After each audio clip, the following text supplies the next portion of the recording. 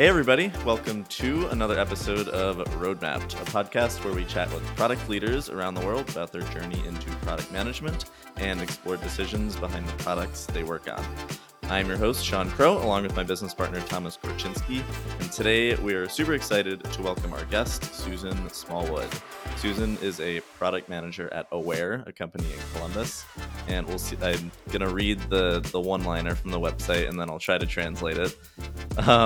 Aware is a comprehensive AI solution for governance, risk, compliance, and insights for leading digital collaboration technologies. So I think what that means is that you guys are like a layer on top of messaging tools like Slack that helps HR or company leaders understand the data behind what's going on in the conversations, I think, but you can tell us more. That's pretty perfect. So comprehensive is definitely a great way that we put it. It's a multi-purpose platform that allows enterprises to safely enable collaboration platforms as they roll them out. So we focus on security, compliance, behavior analytics as a solution for these collaboration platforms. So we can pull behavioral insights out of this messaging data. So if you think about Microsoft Teams, Slack, Workplace, by Facebook, which you guys I'm sure are familiar with, and then we translate those messages and conversations into digestible insights. So we are kind of a jack of all trades when it comes to this data. So we do e-discovery as well as DLP solutions, and then again those behavior analytics. So it's a suite of a bunch of different offerings. What is DLP and e-discovery? Yep. So data loss prevention. So these enterprises have so much data on their hands, and they need to either keep some of it, the stuff that they do want, or they need to get rid of the other stuff that they want, that they don't want to have on their platform. So data loss prevention, we have a couple different modules that solve for this. So we have a monitoring tool that our users use to find certain content that's being shared on these platforms that shouldn't be. So they have a policy against like private information or personal information. Maybe there's a secret project going on called Project X that they don't want getting out. We can pull that, let them know when that content is shared, and then we can delete it from the platform. And then e-discovery is one of our tools.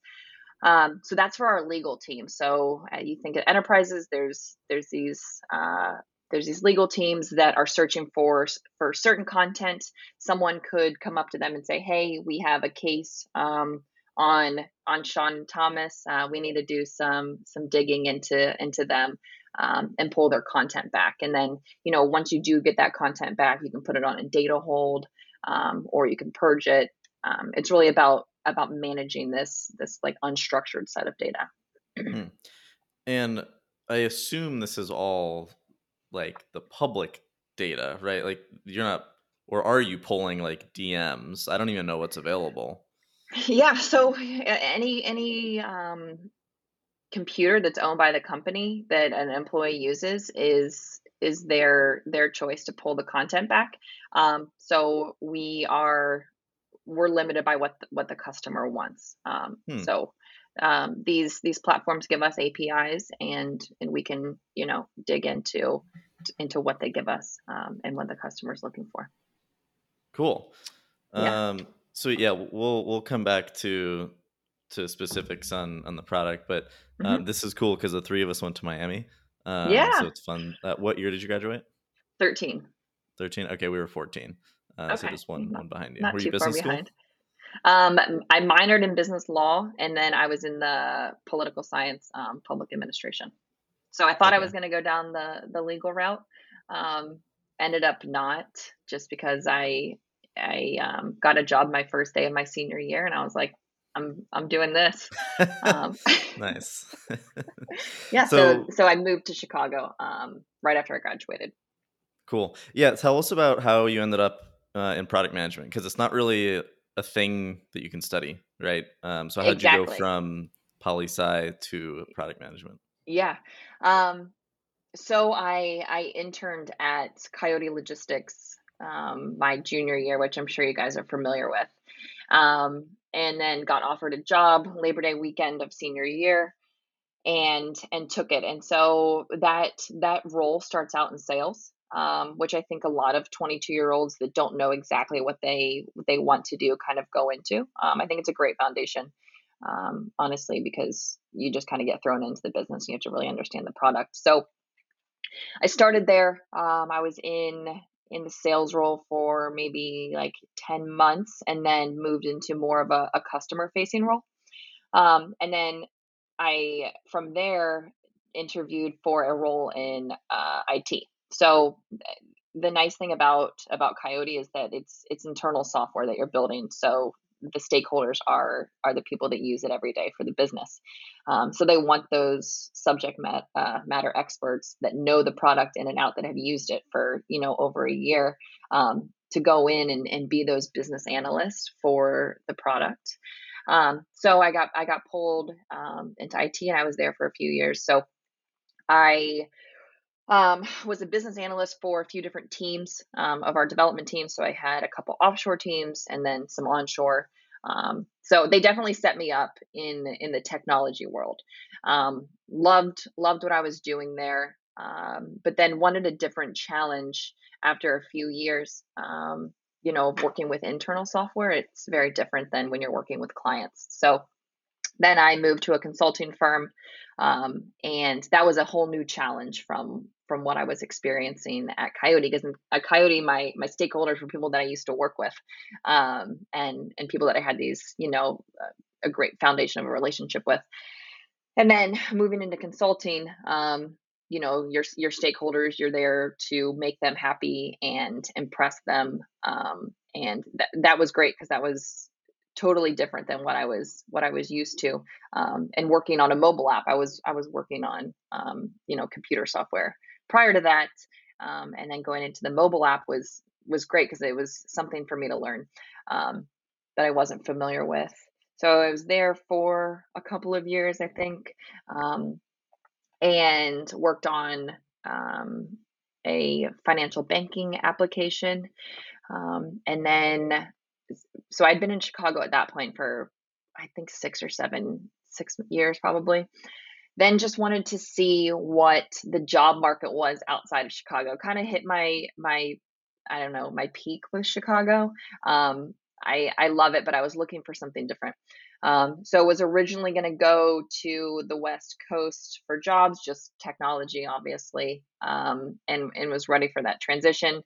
Then, kind of on a whim, just wanted to see what the product market was like in Columbus, and randomly found this role at Aware, which was previously Wiretap. And so I was not actively looking. I was happy in my current role, but it was very intriguing to me. Um, and so I reached out to my now boss, let him know, hey, I'm interested, but I'm not looking to move until the summer. My husband was in grad school at the time, so we weren't looking to go until he graduated. And then I flew in for an interview and fell in love with the company and the whole startup aspect. Um, and then I moved 2 weeks later, and he stayed in Chicago and finished grad school, and I lived with my brother here. Um, and so now I've been here for 2 years this month. And this is a completely different role than anything I've ever experienced. Startup is crazy.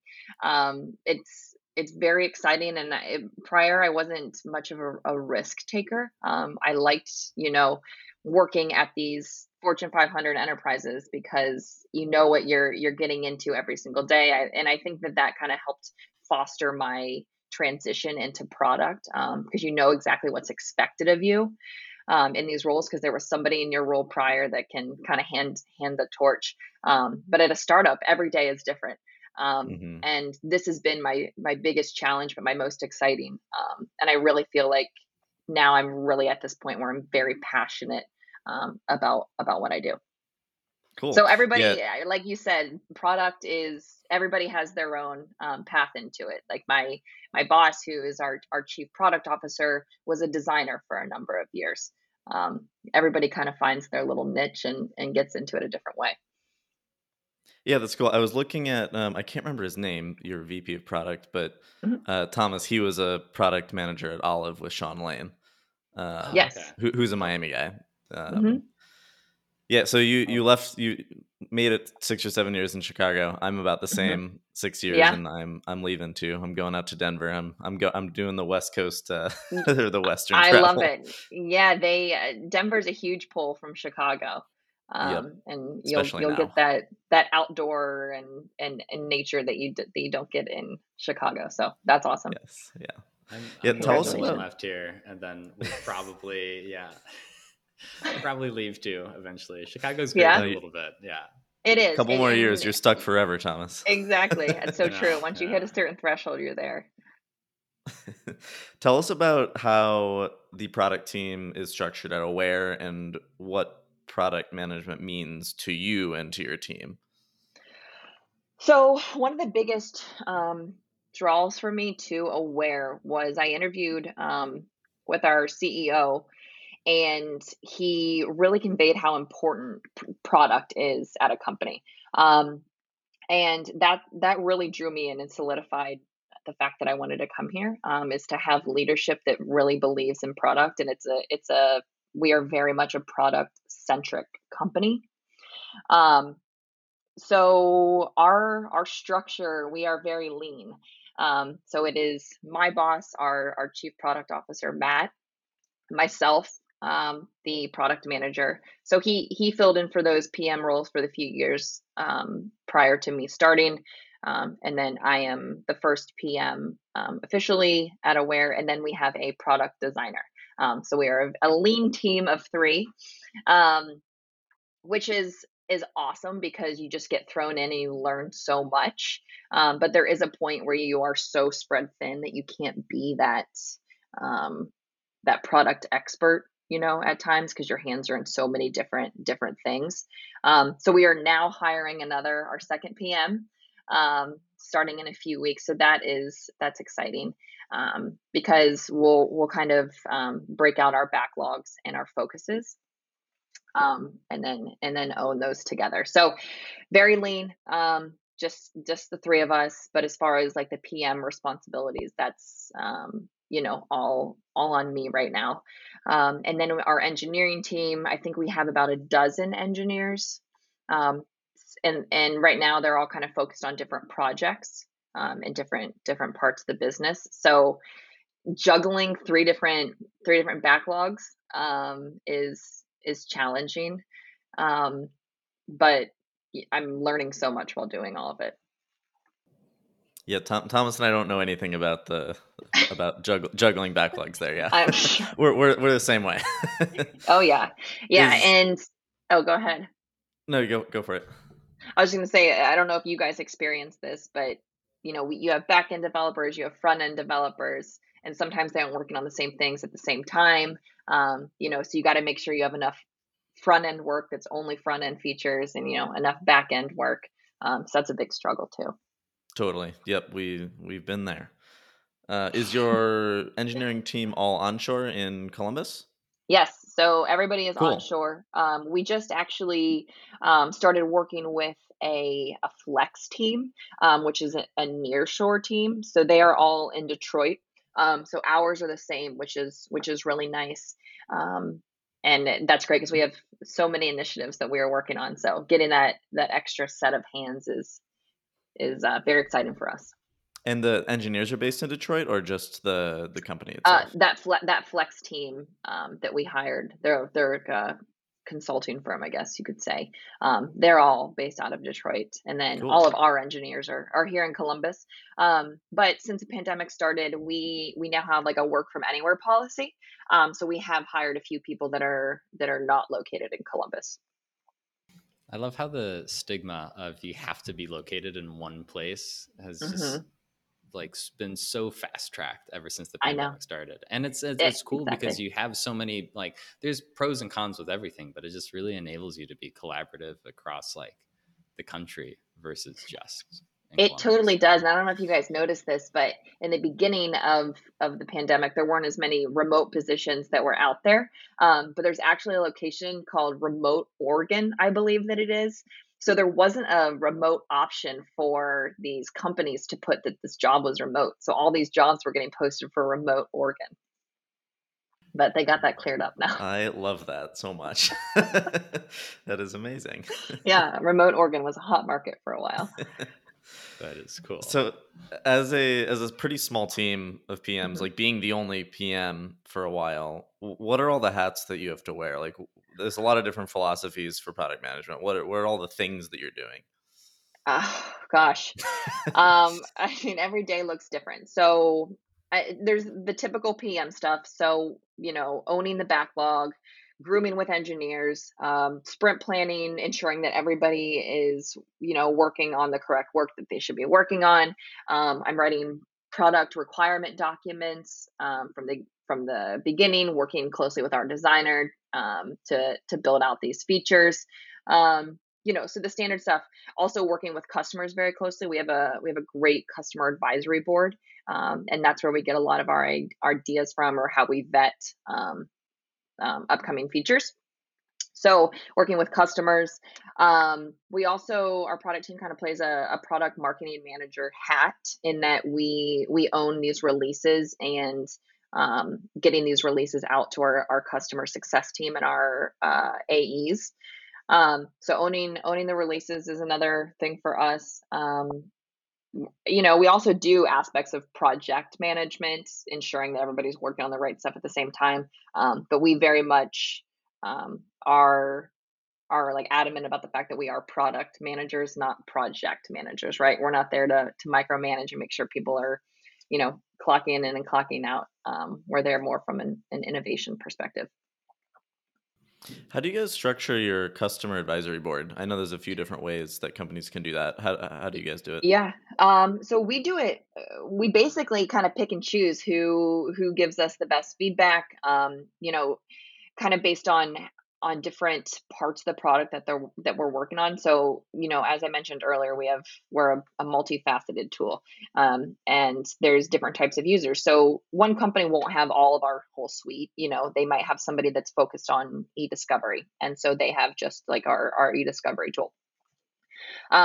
So we work closely with them from the like inception of them being a customer, and we get to feel out their use cases, and then we decide, what, this is someone that's providing great feedback. We would like to work with you on our product advisory board, and the great thing about our industry is that we can just chat with them because we have the platform that they are integrated with. So it's great, quick feedback. We'll jump on calls, with them maybe weekly. I had a meeting yesterday with one of our customers to go over a new feature that we're having. We really pull a ton of feedback from them, and we work with them along the way of when we're designing things, when we're writing requirements. So we really pick and choose, and we present the idea to them from the beginning, and if they're interested, then we'll take them on. What type of mix between feedback from your current clients and customers do you have versus ones that you kind of think of internally? Like if you had your product roadmap, what percentage is feedback versus let's try this out? Yeah, that's a great question. It varies, of course. We do quarterly objectives, and some quarters we are focused on our sales pipeline. And when we're focused on our sales pipeline, we're really taking into value what those certain prospects want. If they are like, what, we need X, Y, and Z in order to close this deal, then we prioritize X, Y, and Z. One great thing about our market is that there's not another competitor that solves for exactly what we solve for. So we do get to be very disruptive and innovative in our features, instead of playing table stakes and making sure that we have the same features that our competitors do. So it's very balanced in what our customers are asking, as well as innovation. Like our behavior analytics tool, there's not really another one on the market like it, and so there's a lot of disruption type of innovative ideas that we're working on there. So we kind of have this like open roadmap, and we take a lot of feedback from customers, but they haven't worked with a tool like this before, so they don't know fully what the capabilities of what we can do are. So that's a lot of disruption. Whereas our e-discovery tool, there's a ton of e-discovery tools out there. So we have customers that have used an e-discovery tool before, and they're like, "Hey, I used this software before. I really liked this part about it. Is this something that we can build?" So it's a balance. It's definitely a balance of like our market research, with what's going to be disruptive, and then as well as what's gonna make our customers' lives easier. When you're talking with these customers, what metrics are important to you? Because a lot of times it's not just, LTV and CAC and churn. It's different for products, like specific Yeah. products. What do you guys Um, look at? churn is big for us. We work closely with our customer success team to see, what customers are coming up. We want to keep them happy. So churn is definitely big. Um, we want usability, so we want our customers in there as much as possible, and we really try and understand what's going to keep them in our product. What are they missing that's keeping them from getting in here multiple times a day? So usability, time to value is big for us, making sure that when they are in it, they're getting value out of it quickly. Um, and probably churn, time to value. That's probably it as far as metrics. Yeah, I Making sure really that like. oh, go ahead. I was gonna say I really like the concept of time to value. Even Thomas, Hmm. for us, like in our business, like as a I wrote service that down. business, Yeah. like that. I don't know. Like that's just an interesting concept because we can't like objectively necessarily track that as a service business, but Yeah, that's like probably one of the most important things to make sure that our clients are happy. exactly. So I wonder how we can do that. I like that a lot. Hmm. What Yeah. is value for you guys? Like, what is that? It's like the Thomas, you always give the analogy of like the 7 friends on Facebook or something, where like once you reach the 7 friends, that means you're in. What is it for you Yep. guys typically? For us, it's a quick ramp up time. Obviously, there's a learning curve because this is a tool that they haven't, used any competitors type before. So it's making sure that when they, sign in as a user for the first time, they're able to quickly be onboarded. They're able to get value out of it quickly. It's not something that they have to teach themselves and learn how to use. They're able to get in there and pull insights or pull value out of it. Yeah, I bet you see a lot of churn from people that, for whatever reason, don't get that value within a certain threshold. Yep. Oh, yeah. Yeah, and we are very good about ensuring that our customers are the right fit for the product too. We never want Hmm. to set bad expectations with them. Um, if they're looking for something else that's just not part of our product vision, we are very transparent, in that this is what we're solving for, and hopefully that aligns, because we don't want to just have churn after the contract is up. So this is a little bit of a weird question, but Yeah. what type of product management work do you do that isn't actually software based, right? Because when you're talking about time to value, like would that include, or is that like in someone else's, like the customer success team's like vertical of like maybe doing interviews or like Hmm. walkthroughs or other things like that? So talk to us about the non-software product stuff that you do. Yeah. So we work very closely with our customer success team and our marketing team. Probably closer than most companies, and I think that's the nature of the startup, is that all three of these pods are very customer focused. And so we're not, much of like a telephone type of company where it's like customer success only meets with the customers who then tell product, who then relay those use cases to marketing. We all have our different needs for why we're talking to customers. Our customer success team does a great job of ensuring that our customers, um, are happy or are able to solve the challenges with the product that we have. We work closely with our customers multiple times a week. I spend a lot of hours working with these certain users, which typically wouldn't be like a software based type of PM role. That's a very like customer relationship management type of part of my job, you could say. So definitely the customer conversations is not software based, and it's very subjective information that they're giving us, that we're learning about like how they use it and their feelings around the product. And that's one of the things I love most, honestly, about my job. You mentioned that you were setting quarterly goals. So selfishly, Thompson, I have to know about this because we just started implementing OKRs, the OKR Yeah. system, objectives, key results, with our company. Mhm. It's the first time that we've actually had something like structured where we're very like, yeah. Perfect. Yeah, Thomas, you're exactly. you're Yeah, muted. sorry. Measure what matters. We've been this. We were doing one thing, and then Sean started reading this book, and we're like, "This is what we're doing." I was like, Yeah, "Sounds I good." gotta read that. Because we've never had real jobs really, so we like never really knew what this whole goal setting thing was, Hmm. and it's really difficult to kind of objectively define success if you don't Yep, have anything to measure against it. So yeah. exactly.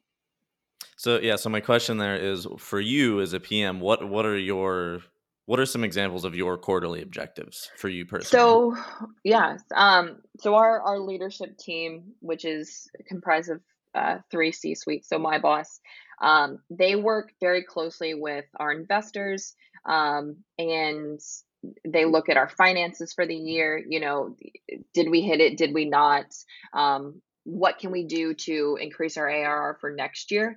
And those definitely help drive our objectives. So we have these high level objectives. Usually we have like 4 to 5 um, per quarter, and that could be like the time to value that I mentioned. So that one's more customer based. Then we could have maybe it's we want to um, hit the certain threshold of revenue.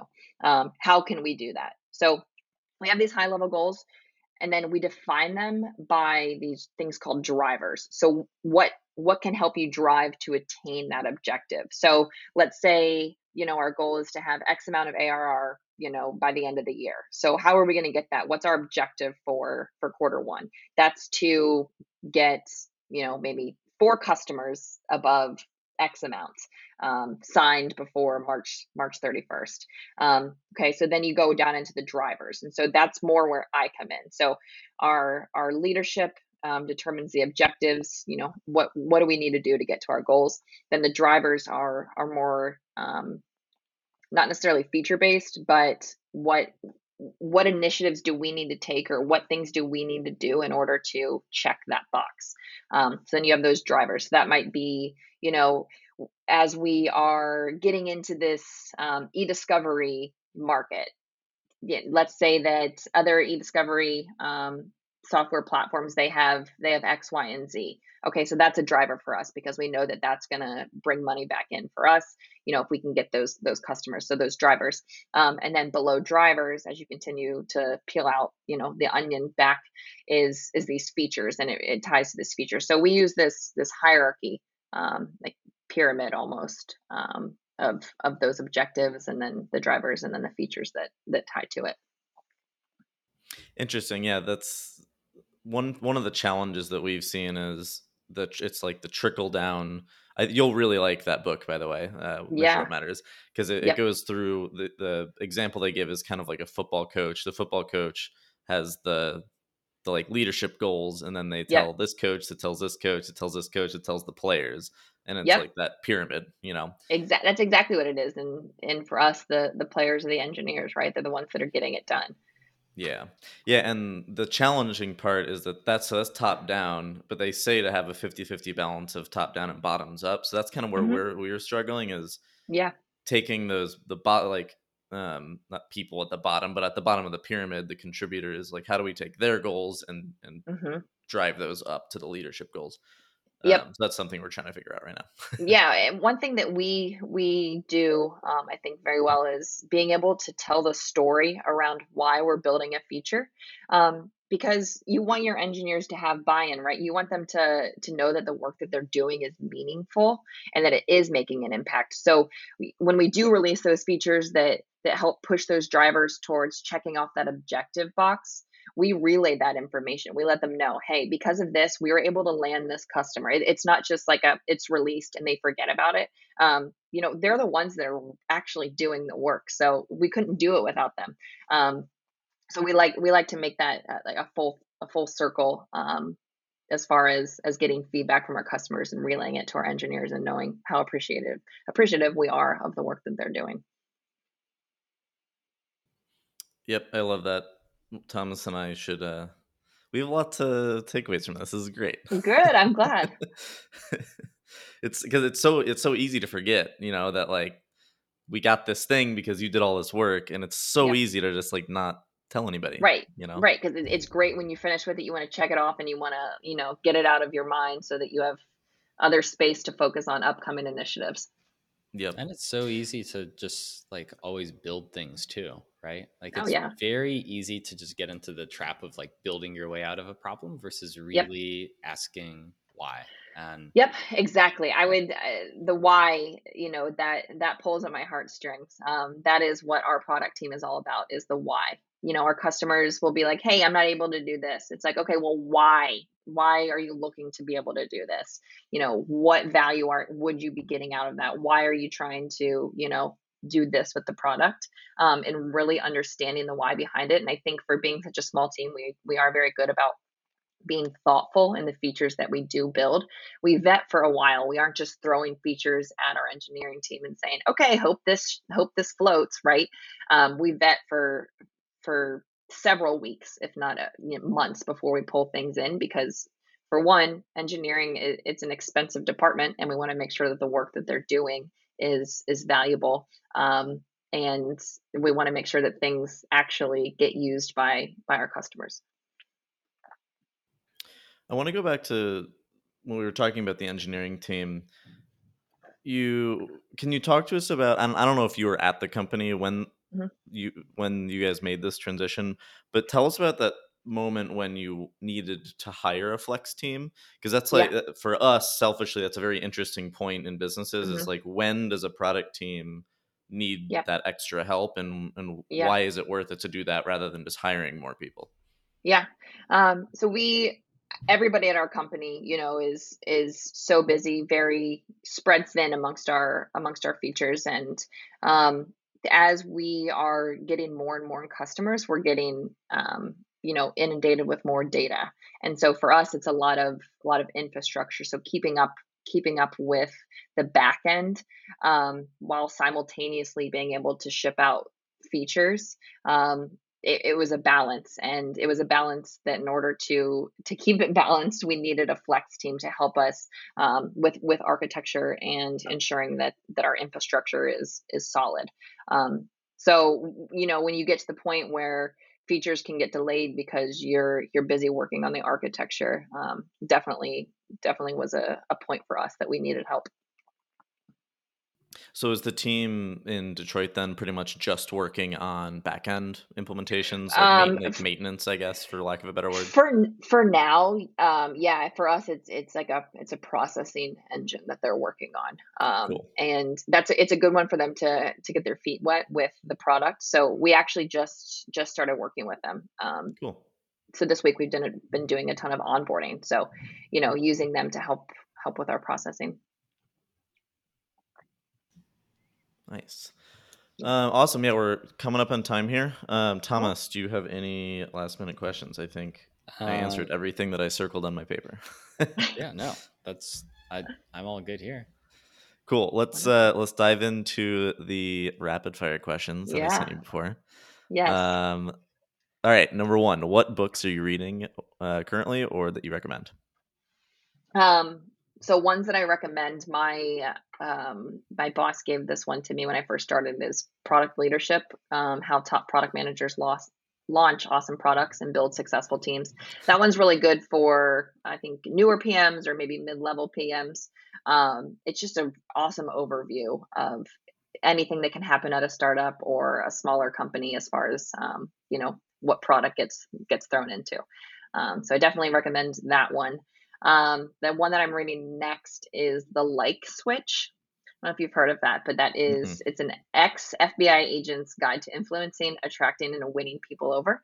I actually went to a magic show right before COVID, and there was this magician, and he was very like almost like mind manipulation, and he was able to pick the word that I was thinking in my head, Oh, that's and he so said weird. it was really trippy. And he said that he read this book and it was one of the ones that he recommends. So that's been sitting on my shelf. I'm going to read that one next. Cool. I Yeah, have a recommendation for you. If you liked yeah, that I'll that write it magic down. show, it's Yes. a Hulu movie called In and of Itself, Okay. and it just came out like a month ago, and it was based on Okay. a Broadway show. It's like a Broadway show mixed with a one man art show mixed with a magician slash mentalist. It is I'm really into it's it. just it's mind blowing, All and right, I can't you'll wait. like you'll cry, and it's like emotional, and it's like bizarre. Yeah, But awesome. check that out. It's good. All right, I got time this Um, weekend. yeah. Number two, what podcast are you listening to? So because our product team does a lot of our own market research, we try and focus on a lot of podcasts in the different realms that we solve for. So one that's good for us in our e-discovery is Law and Candor. So that focuses on e-discovery for legal teams. So it's really good to put yourself in an e-discovery user's shoes. So it's just going out and searching for podcasts that your users would listen to. Every morning I listen to Wall Street Journal Tech Briefing, and then I follow one of these product bloggers. I just found his podcast last month that I'm gonna start listening to, called the Startup Chat. So his name is Hiten Shah. I don't know if you've heard of him, but Mm-mm. he's awesome. So I have his podcast queued up, ready to go. Cool. Number three, what tools can you not live without as a PM?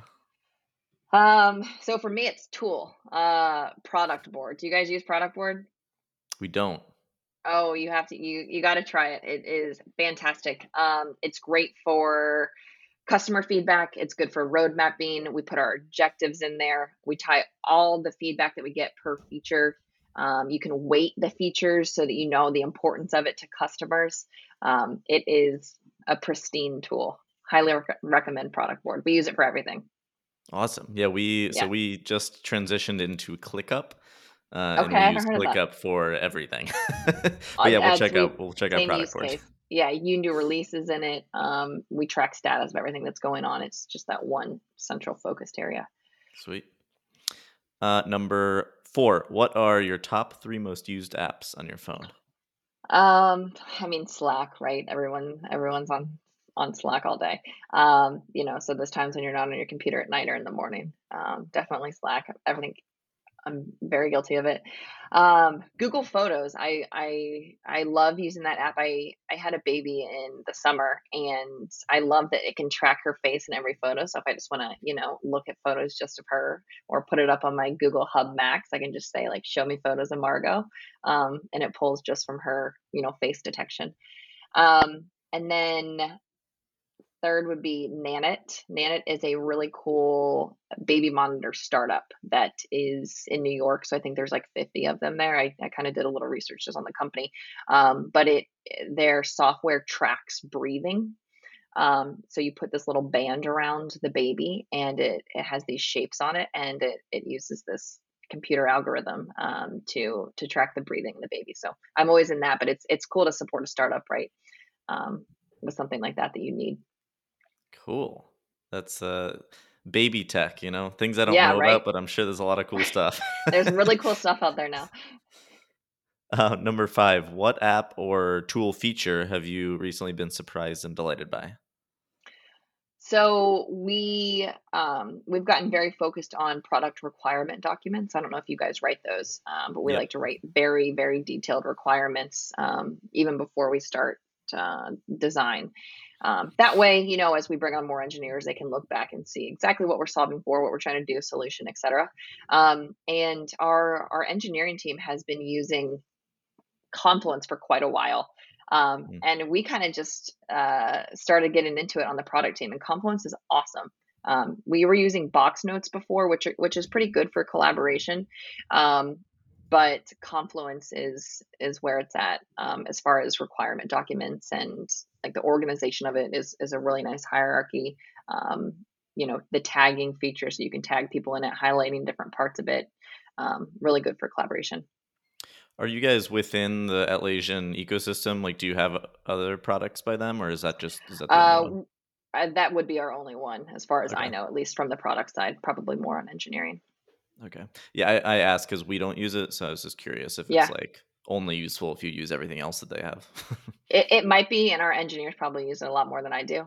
But I just have like a very low level access to Confluence, and I'm happy with it. Nice. Number 6, who do you follow and get inspiration from? I know you mentioned one Shaw, I think. Yeah, Hit and Shaw. So he has this awesome like weekly blog that gets emailed to you. And I guess it's less about what he's writing and more about these great articles that he has found, and puts them all in this consolidated view. I feel like I'm always getting, I'm forwarding these emails constantly to my product team. Um, there's just really good content in there, and he goes and finds all the best articles. Um, and I get it. I mean, I am lucky that I have an awesome boss who is a very integral part of our company. And so I'm learning constantly from him every day, which I think can, really make or break a job. And to have somebody that you really look up to like that is huge And for what's your his name? happiness at a company. Matt Pasternak. Cool. All right. And the last one is, are there any product management trends that you're looking forward to or following in 2021? Yeah. I mean, I think obviously there's an emphasis on culture, um, and being able to do it digitally. So that's a challenge that we're getting to solve with our customers. Is they're all kind of, now that COVID's still going on, and it didn't have an end date like we anticipated. Um, Ours are really focusing on how we can digitally get their employees to feel safe and empowered in their workplace. So definitely the culture aspect from a digital standpoint, but then also I feel like now we're at this great time where product is so centric in a company, and that's why, like you said, like you can't major in product management, and everybody has a different path into it. But I feel like companies are really jumping on this notion that product should be the center of the company, and I think that 2021 will only dive deeper into that. Great. If anyone wants to reach out to learn more about you or Aware, where can they go? You can just message me on my LinkedIn, or you can just shoot me an email at susan@awarehq.com. Awesome. Well, thanks for being on the show. This is a lot of fun. Yeah, thank you guys so much. This was great.